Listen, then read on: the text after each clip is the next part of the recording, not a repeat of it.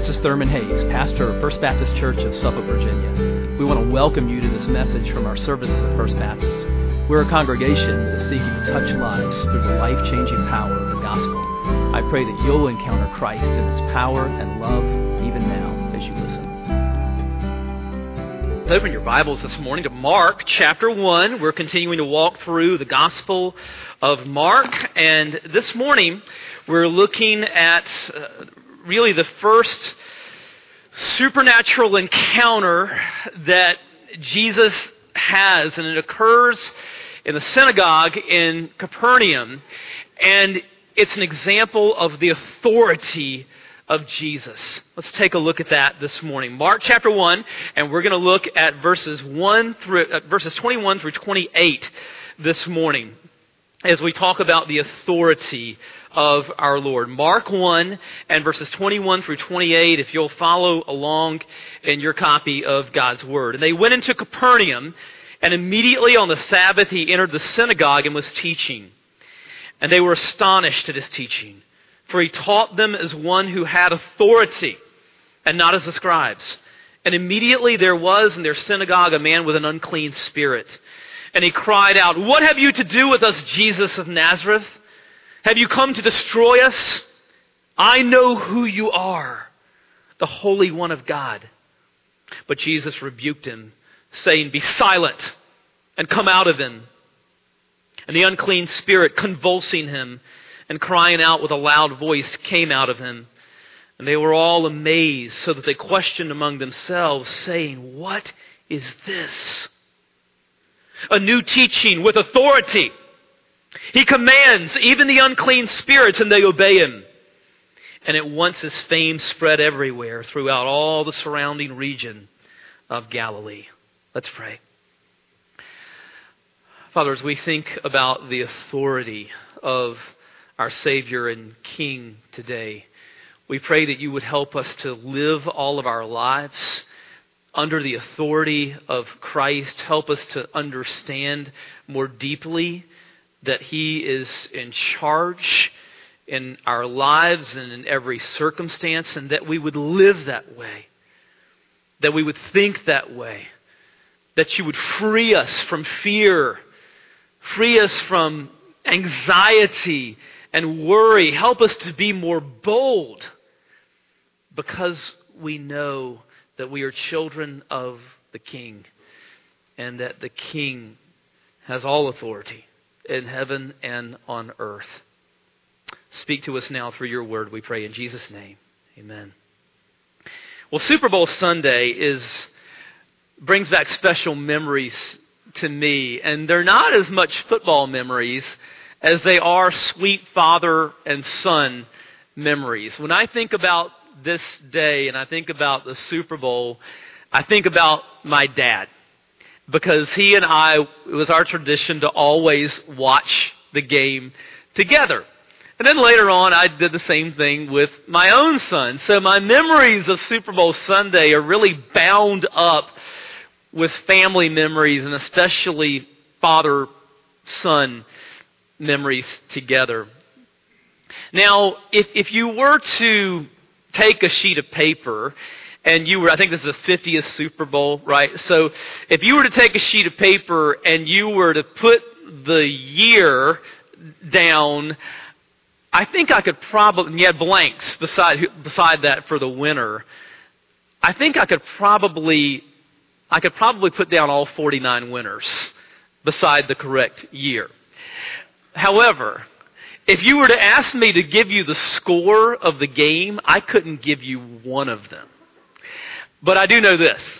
I know that Super Bowls tend to be either really tight or blowouts.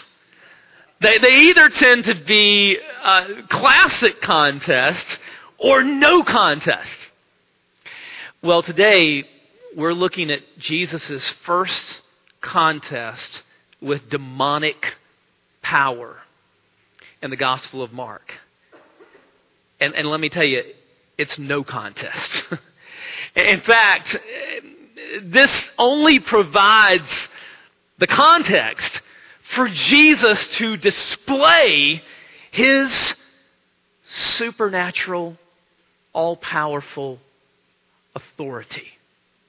Let's talk about that and what it means to us. So what do we see here in verses 21 through 28? First of all, we see the nature of His authority. So in verses 21 through 28, you have two incidents, both of which take place in the synagogue in Capernaum.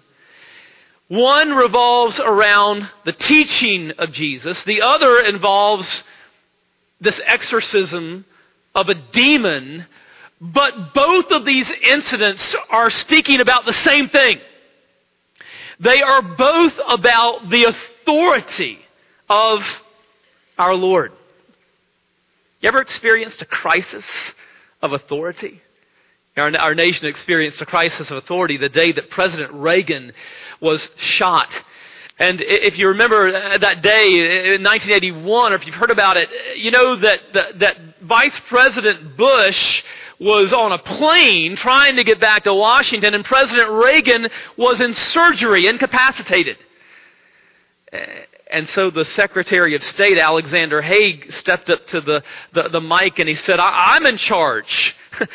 Well, he meant to reassure the nation, but it only created more confusion because according to the Constitution, he was not really in charge. So for a while, no one knew who was in charge. Well, these early chapters of Mark are designed to show that Jesus is in charge. Because what we see in these early chapters of Mark, again and again and again and again, is Jesus displaying His authority. Authority over demons. Authority over disease. Authority in His teaching. Authority over nature itself. Jesus is clearing away any confusion about who is in charge. The great Dutch theologian Abraham Kuyper once said this. He said, there is not a square inch in the whole domain of our human existence over which Christ, who is sovereign over all, does not cry, mine. Jesus says in Matthew 28:18, all authority in heaven and on earth has been given to me. Now listen, most of our fear and most of our anxiety in life is due to the fact that we don't really believe that.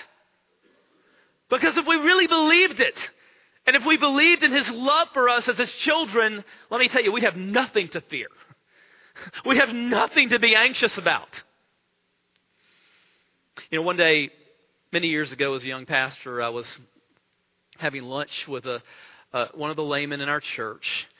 And I was stressed out about some things and some challenges that we face in the church and so forth. And so I'm kind of venting to this faithful guy in our church, and it was clearly I was under a lot of stress, and so I'm putting all this out there, and I'll never forget Dave Ankeny, who's still a dear friend to this day.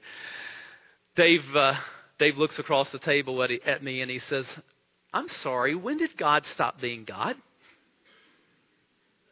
You know, that was just the rebuke that I needed. Because you see, I had good theology. But the problem is that there was a disconnect in that moment between what I believed about God and the way that I was thinking. We all experience this, don't we? A disconnect between what we believe about the character of God and the way that we're thinking and the way that we're living. What if we were to pray that disconnect would be closed? And that we would not only think rightly about God, but that we would allow that to transform the way that we think and the way that we live and the way that we deal with situations. And listen, I'm telling you, if we understand who He is, if we understand His authority and the fact that we are His beloved children, let me tell you, a lot of the problems, the stuff that we worry about would disappear pretty quickly. So we see here, first of all, the nature of his authority. The second thing that we see here is the authority of his teaching. The authority of his teaching. Let's look at verses 21 and 22. It says, they went into Capernaum, and immediately on the Sabbath he entered the synagogue and was teaching, and they were astonished at his teaching, for he taught them as one who had authority and not as the scribes. So this takes place in Capernaum, which was the home base of Jesus during the course of his earthly ministry. Now, he was raised in Nazareth, but during his earthly ministry, he lived in Capernaum. When Jesus wasn't traveling around, he lived in Capernaum, and lots of things in the Gospels take place in Capernaum. So we need to know a little bit more about it. In Matthew 4 and verse 13, the Bible says, leaving Nazareth, he went and lived in Capernaum by the sea. So the sea is the Sea of Galilee there. Capernaum is right on the shore of the Sea of Galilee. Again, in Matthew 9:1, it says, getting into a boat, he crossed over and came to his own city. And the city that it's talking about is the city of Capernaum. And it describes it as Jesus' own city. It was where he lived during his earthly ministry. And lots of things like the incident that we're talking about today take place in Capernaum. So we need to know a little bit more about it. Now, fortunately, extensive excavations have been done of Capernaum. And so what you're seeing here on screen is the synagogue in Capernaum. That's where this takes place. Everything in verses 21 through 28 takes place in the synagogue in Capernaum. So this is the exact spot where Jesus would have been that day. The limestone columns that you see would not have been there. Let's go back to that.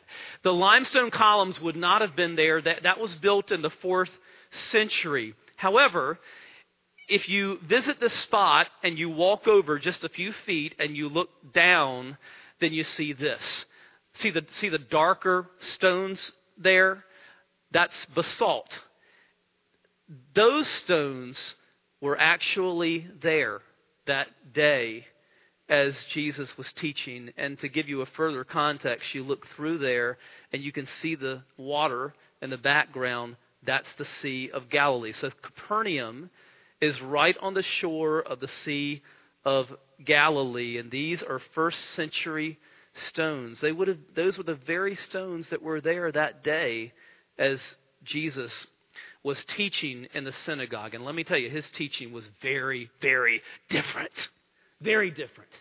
It was not unusual for different men to get up and to teach, but there was something incredibly unusual about the way Jesus taught. It was utterly unlike the scribes who were like experts in the Torah. And it wasn't just that Jesus was better than them in his teaching, like a super scribe. It was that Jesus was teaching in a way that was totally different from them. And it was different in this way. It was different in its authority. Because you see, when the scribes taught, they would teach with a mediated authority. They would say, well, Rabbi so-and-so says this, and Rabbi so-and-so says this, and Moses says this. But when Jesus teaches, Jesus is teaching the Bible as if somehow the Bible originated with him. He's teaching the Bible almost as if he were the author of it. And you see, that word authority is related. The root of that is the word author. It means from the original stuff. And so when Jesus teaches, he's teaching not with a mediated authority. He's teaching with original authority as if somehow he himself were the originator of the Scripture. Now, it's very, very important that we understand the difference between original authority and mediated authority. Between what people say about the Bible and the Bible itself. When we read what people say about the Bible, that's mediated authority. When we read the text of Scripture itself, listen, we are reading the very revelation of God. We are reading from the original, from the living Word of God. You know, I'm a big advocate of study Bibles. I think it's very important for Christians to have a good study Bible. This is an excellent one. This is the ESV Study Bible. And like most study Bibles, the way that it's laid out is that you have text, which is the Bible here, and then you have notes about the text down at the bottom. It's extremely helpful many times to see what great, learned, godly scholars have said to help us understand the text. But listen, always be mindful that there's a huge difference between the text of Scripture itself and what people say about the text. In fact, the editor of this study Bible is Justin Taylor. And when the ESV Study Bible came out, Justin said this. He said, the most important feature in a study Bible is the horizontal line that divides the biblical text from the biblical interpretation. Everything above the line is inerrant and infallible. Everything below the line is filled with good intentions, but may not be true. And so, as helpful as it is, and as necessary as it is, to read what people have said about the Bible, you know, we need to understand that when we read the Bible itself, then we are reading the very Word of God for us. The Word of God, which is inspired by the Spirit of God. In fact, the Word of God is the sword of the Spirit. And it has the power, explosive power, Spirit-filled power to change and to do deep work, beautiful work in our lives. So listen, what's the role of Scripture in your life? What role does the Bible play in your daily life? Do you understand what you're holding when you hold an open Bible in your hands? How often is that open Bible in your hands?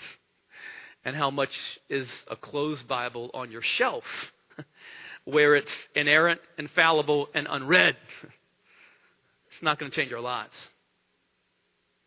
Well, we see here something about the authority of Jesus' teaching. Third, his authority over demonic powers. Verses 23 through 26. And they were astonished at his teaching, for he taught them as one who had authority and not as the scribes. And immediately there was in the synagogue a man with an unclean spirit, and he cried out, "What have you to do with us, Jesus of Nazareth? Have you come to destroy us? I know who you are, the Holy One of God." But Jesus rebuked him, saying, "Be silent and come out of him." And the unclean spirit, convulsing him and crying out with a loud voice, came out of him. Now it's interesting that the first supernatural encounter that Jesus has is an encounter with demonic power. And it's almost like Jesus is going for the jugular of evil from the very outset. And notice here that this demon recognizes Jesus immediately. As we see in verse 24, this demon cries out, "What have you to do with us, Jesus of Nazareth? Have you come to destroy us? I know who you are." It was a long time before people were going to know who he truly was. Even his disciples, they didn't know at this point that Jesus was the Son of God, but the demons do. And we see this in other texts in Mark. Look at 3:11. It says, and whenever the unclean spirits saw him, they fell down before him and cried out, "You are the Son of God." Again, in chapter 5, we're going to see another person who is possessed with demons, and the demons cry out, "What have you to do with me, Jesus, Son of the Most High God? I adjure you by God, do not torment me." So what we see in these encounters with demons are two things, really. First of all, the demons immediately recognize who Jesus is.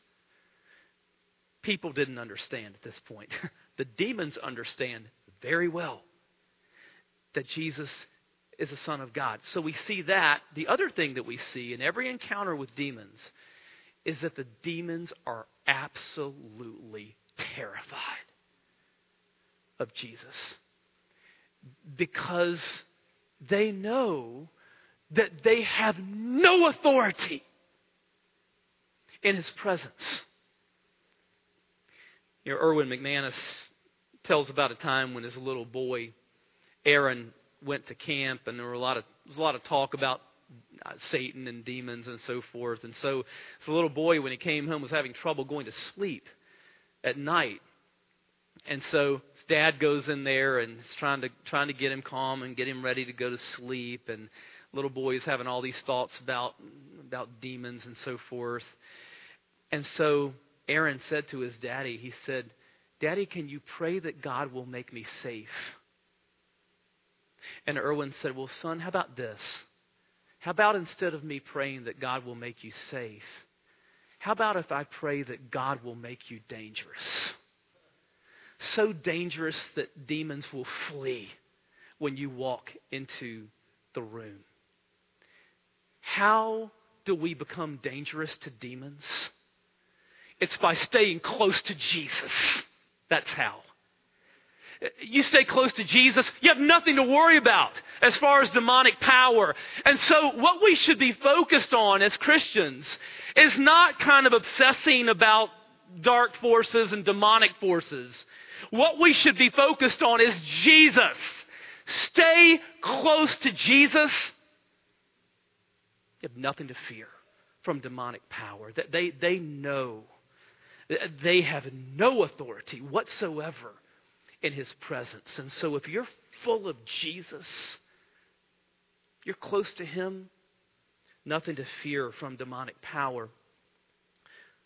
Fourth, we see something here in this text about the reaction to our Lord's authority. Verses 27 and 28. And they were all amazed. So they questioned among themselves, saying, "What is this? A new teaching with authority. He commands even the unclean spirits, and they obey Him. And at once His fame spread everywhere throughout all the surrounding region of Galilee." It says that they were amazed in verse 27. And in Greek, that word amazed, it means to strike. They were utterly struck by His authority. You know, may we be struck that way. May we recapture the awe and the amazement of the authority of Jesus. May we live life that way, knowing that the one who possesses this authority is with us. Carolyn Arends writes sometimes for Christianity Today magazine. And Carolyn tells about one time as a little girl when some missionaries came to her church, and she said, "You know, I can't remember everything they talked about, but I'll never forget this story." And it was a story about a snake. And this missionary couple lived in the jungle. And one day they came home to find that an enormous snake was in their house. We're talking about a snake that was like longer than what a tall man would be. Just a giant snake. And so they were freaked out. They went and grabbed one of the locals. And he came with a machete. And with one swift chop, he decapitated this snake. But he told them, he said, you can't go back in there right now. Because he's still going to be thrashing around. Even with no head. See, that's part of the neurology and the blood flow of snakes, is that even after their head is chopped off, they continue to move around. And sure enough, this giant snake, decapitated, just continued to thrash. In fact, he even smashed up some of their furniture. And as they were waiting for this whole process to play out so that they could get back into their house, they thought, you know what, this is exactly the way it is with our enemy. Because Satan has already been defeated. I mean, he's a goner. His head has been crushed. His head's been severed. It's cut off. But he's still thrashing around. Still doing a lot of damage. But listen. He's a goner. Right? His head has been cut off. Why? For this reason. Because one day in Jerusalem on the cross, here's what Jesus was going to do. Jesus was going to allow all of the evil to converge on him. Jesus was going to take all the evil. Jesus was going to allow all of it, all the evil and all our sins that come from it, to converge on him. He was going to say, put it on me, so that all who trust in him can be forgiven and free and do life under his authority. Let's pray together. Father, we thank you so much for the gospel.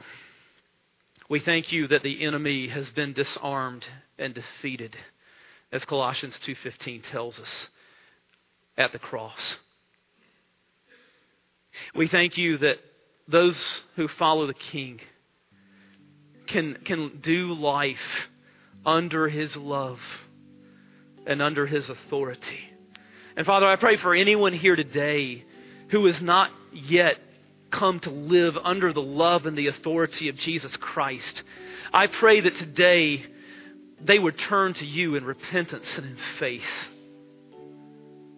so that they might know you as Savior and Lord. Father, for those of us who do know you, would you allow us to live with a greater boldness, a greater freedom from fear and anxiety and worry, because we know who you are. We know that you are in authority and that you love your children. We have nothing to fear. Help us to live that way and to think that way because of who you are. We pray it in Jesus' name. Amen. If you're here today and God's speaking to you about a relationship with Jesus, we would love to talk with you more. We don't want you to leave today without being able to talk with someone and pray with them. And we'll be here for you during our time of invitation after our service today. Maybe if you're here today and God's speaking to you about being a part of this church family, we'd love to welcome you. And so as others stand and sing, just slip out. I'll be right here at the front to receive you. If there's a need in your life for prayer, for any reason, we would love to pray with you today. Let's stand together as we sing.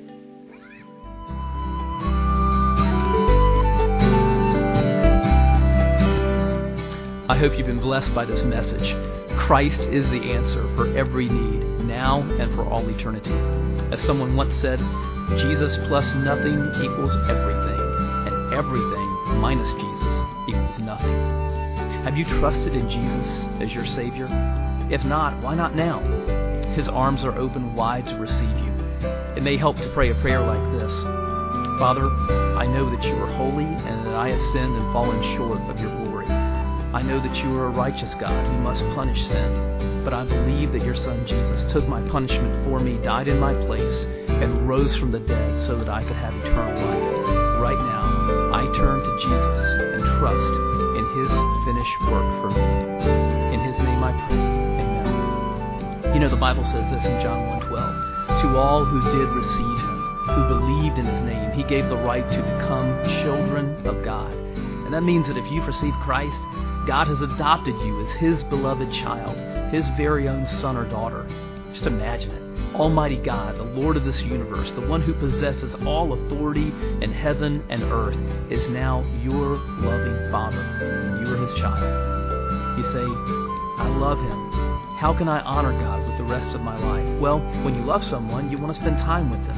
We get to know God through His Word, through prayer, and through His people.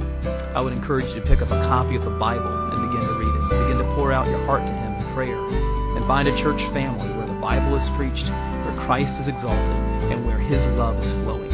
If you're local, I want to invite you to the church I pastor, First Baptist Church of Suffolk, Virginia. I'd love to meet you and help you in your Christian journey. I would love to connect you to some other people who love the Lord and who would love you too. Come to one of our services. We worship at 8:30 and 11 on Sunday mornings. Be sure to speak to me before or after the service. Maybe you live outside our area. I'd love for you to write me. My email is pastor@fbcsuffolk.org. Tell me what God is doing in your life. If you have spiritual questions I can help you with, please let me know.